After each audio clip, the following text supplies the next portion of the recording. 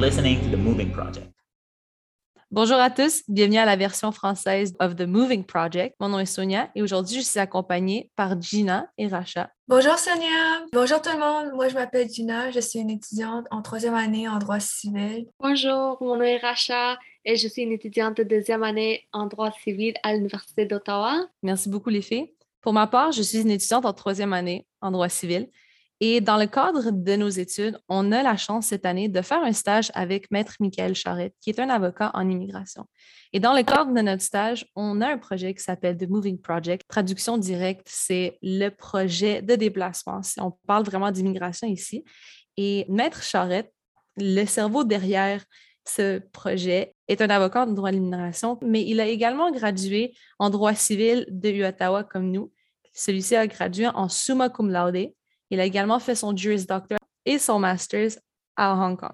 Donc, merci beaucoup, Maître Charette, de nous avoir permis de faire ce projet avec vous et de nous donner la chance vraiment de contribuer à cela. Donc, bien sûr, on fait une version en français de Moving Project, mais j'aimerais savoir quel est le contexte de ce podcast. Merci, Sonia.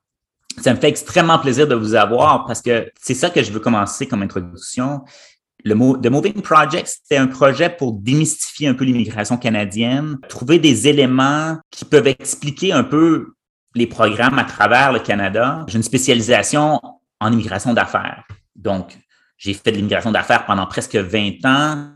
Et puis, j'avais cette volonté de pouvoir faire le contexte de tous les programmes parce qu'il y en a plusieurs qui sont disponibles. Donc, on a commencé ce projet-là d'un côté académique, d'une part, mais aussi dans un but plus commercial d'apprendre et vraiment de pouvoir expliquer ça. Mais ce qui est plus fascinant encore, c'est que vous êtes une représentation de l'immigration canadienne. Et puis, c'est ça qui me rend le plus heureux de pouvoir faire le projet avec vous. Vous êtes tous des enfants de deuxième génération d'immigrants au Canada. Et puis, vous démontrez à quel point l'immigration est importante pour la société canadienne, puis à quel point elle apporte des bénéfices. Et puis, plus on va avancer dans les saisons de Moving Project, on veut pouvoir entrer en contact avec la nouvelle génération d'immigrants sur les campus universitaires parce qu'il y a une volonté au niveau de la politique canadienne de retenir les gens qui viennent faire des études dans nos universités et puis de créer la société à partir de cette base-là. Donc, le Moving Project, c'est un peu pour parler à cette clientèle à travers le monde d'entrepreneurs, d'une part, qui voudraient déménager au Canada, mais aussi de plus en plus aux étudiants qui veulent demeurer au Canada et comment ils peuvent réussir cette transition-là de devenir résident permanent canadien. Merci beaucoup, Mikael. Je pense que c'est vraiment une très belle initiative. Mais j'aimerais aussi savoir d'où est venue cette idée. Comment vous avez pensé à créer The Moving Project? Bien évidemment, au moment d'enregistrer ça, on est en période endémique du COVID-19, donc on est en période de sortie de crise. Et puis, les podcasts sont devenus extrêmement populaires, ont pris une certaine place dans notre vie. Ça remplace pratiquement un peu la radio. Hein. Moi, quand j'ai grandi adolescent, jeune adulte, c'était la radio où on mettait dans un déplacement en voiture ou si on allait faire un jogging. Je me suis dit que c'est un médium de communication qui permet de s'adresser à un certain public qui, d'une part, au niveau commercial, est extrêmement intéressant pour ma pratique, mais aussi de pouvoir communiquer sur différents enjeux de société et d'avoir une audience qui peuvent s'informer à partir de ça. Merci beaucoup. En fait, je pense que vous avez déjà expliqué un peu pourquoi vous avez choisi de faire un podcast, mais est-ce qu'il y a encore une autre raison pour laquelle vous avez explicitement choisi de faire un podcast ou à la place de faire, par exemple, des vidéos ou utiliser un autre moyen? Comme je le disais au départ, ma clientèle, c'est une clientèle entrepreneuriale qui est extrêmement présente dans le monde des podcasts.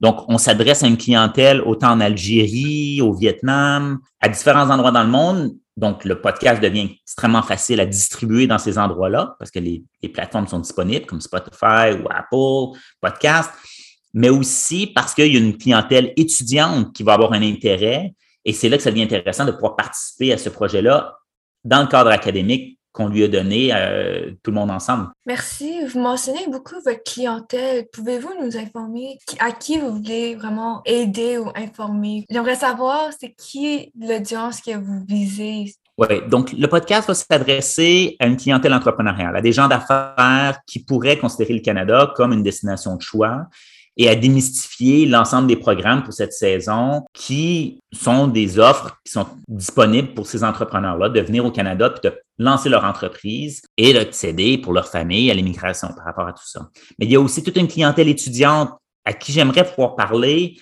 dans la mesure où, de plus en plus, les programmes du futur au niveau des politiques d'immigration, c'est la retenue des étudiants étrangers et de promouvoir l'entrepreneuriat au sein de ces étudiants-là. Donc, de présenter les programmes qui leur offrent l'option de lancer leur entreprise ou encore de lancer leur entreprise et d'accéder à l'immigration. Donc, il y a une double clientèle qui, je pense, est extrêmement intéressante de pouvoir développer. Et puis, si on arrive à rejoindre ces gens-là et à leur montrer les options qui sont disponibles, ça devient vraiment intéressant. Donc, il y a un double rôle au podcast et la clientèle est directement liée à tout ça. Merci beaucoup, Mikael Charette. En fait, je veux vous demander également de quoi nous allons parler aujourd'hui ou dans ce podcast. Donc, la saison 1 de Moving Project est vraiment à faire un parcours de l'ensemble des provinces canadiennes. Dans chaque province, il y a des programmes immigrants-entrepreneurs, il y a des programmes de rétention des étudiants qui veulent se lancer en affaires. Au niveau fédéral, il y a un programme de Startup Visa qui est disponible. Donc, on voulait passer à travers les critères, mais il y a des distinctions entre chacun. Donc, on prend le temps de vraiment décortiquer les critères de sélection, on prend le temps d'expliquer un peu qu'est-ce qui est disponible. Ça va être le but de la saison 1. Et plus on va avancer, plus on va essayer de s'adapter aux changements des programmes d'immigration canadiens, mais aussi on va se mettre à regarder les trends internationaux. Est-ce qu'il y a peut-être d'autres juridictions qui ont des programmes similaires d'entrepreneuriat? Et puis de pouvoir divulguer ceux-là. Comme on rapportait récemment dans la presse canadienne, toute cette volonté de voir l'immigration comme des voleurs de jobs est en train de disparaître tranquillement. Les entrepreneurs immigrants sont reconnus comme une population qui a un succès en affaires. Si on regarde dans les populations immigrantes, on a beaucoup d'entrepreneurs, des gens qui ont lancé leur entreprise. Donc, on a pris conscience de cette situation-là et puis on veut continuer de travailler à les encourager à lancer des entreprises pour que la croissance économique soit réelle. Et puis, c'est ce qu'on va faire dans le podcast qui va suivre, dans la saison, dans les épisodes qui vont suivre. C'est vraiment de donner les options à ces entrepreneurs-là, de dire, il y a des politiques qui existent, il y a une réglementation en place, quelles sont les règles, et puis comment on peut faire pour attirer plus de gens au Canada. Je dis toujours, au Canada, il y a une multitude d'opportunités. Le plus gros problème qu'on a au niveau de la croissance économique, c'est les gens. On est le 2e plus grand pays au monde. On a des ressources naturelles à profusion, mais on n'a pas assez de gens. Et puis ça passe par l'immigration. Et c'est pour ça que la tendance de popularité du monde de l'immigration est de plus en plus populaire. Et puis, il faut continuer à faire la promotion de ça. Et c'est le but du Moving Project. Et je vous remercie beaucoup, Mikael Charette, pour toutes ces réponses. Je crois que je parle pour moi et les filles lorsque je dis que je suis très excitée à l'idée de faire ce projet avec vous. En effet, je pense que pour nous, c'est plus que tout simplement un projet normal. C'est vraiment une expérience d'apprentissage pour nous et on va en apprendre davantage sur les projets en compagnie de l'audience. Donc, c'est quelque chose qu'on a très, très hâte de faire. Je vous remercie beaucoup pour votre contribution et c'est ça qui conclut notre premier épisode. Lors du prochain épisode, on parlera de Maître Charette lui-même et on en apprendra un peu plus sur sa carrière et sur son histoire. Sur ce, je vous invite à suivre Frontier Immigration, qui est d'ailleurs le sponsor de ce podcast et je vous souhaite une très belle semaine. Merci.